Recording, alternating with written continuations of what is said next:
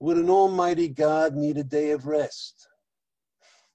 I look, but I don't find enough evidence, no proof of a human being closed into his shell, scaling a barely existing ladder in free fall. In youth, the itch fled out of the reach of my nails. The fist opened up to reach both rejects and offers. Independence needs an army to guard its independence. Think of a God who has taken things to such a far point that at its commemoration, even the gatecrasher begins to feel embarrassed. The first become last and the twisted circle is knotted up. I too turn the other cheek to receive forgiveness. A warm hell is forecast, but would a really almighty God need a day of rest?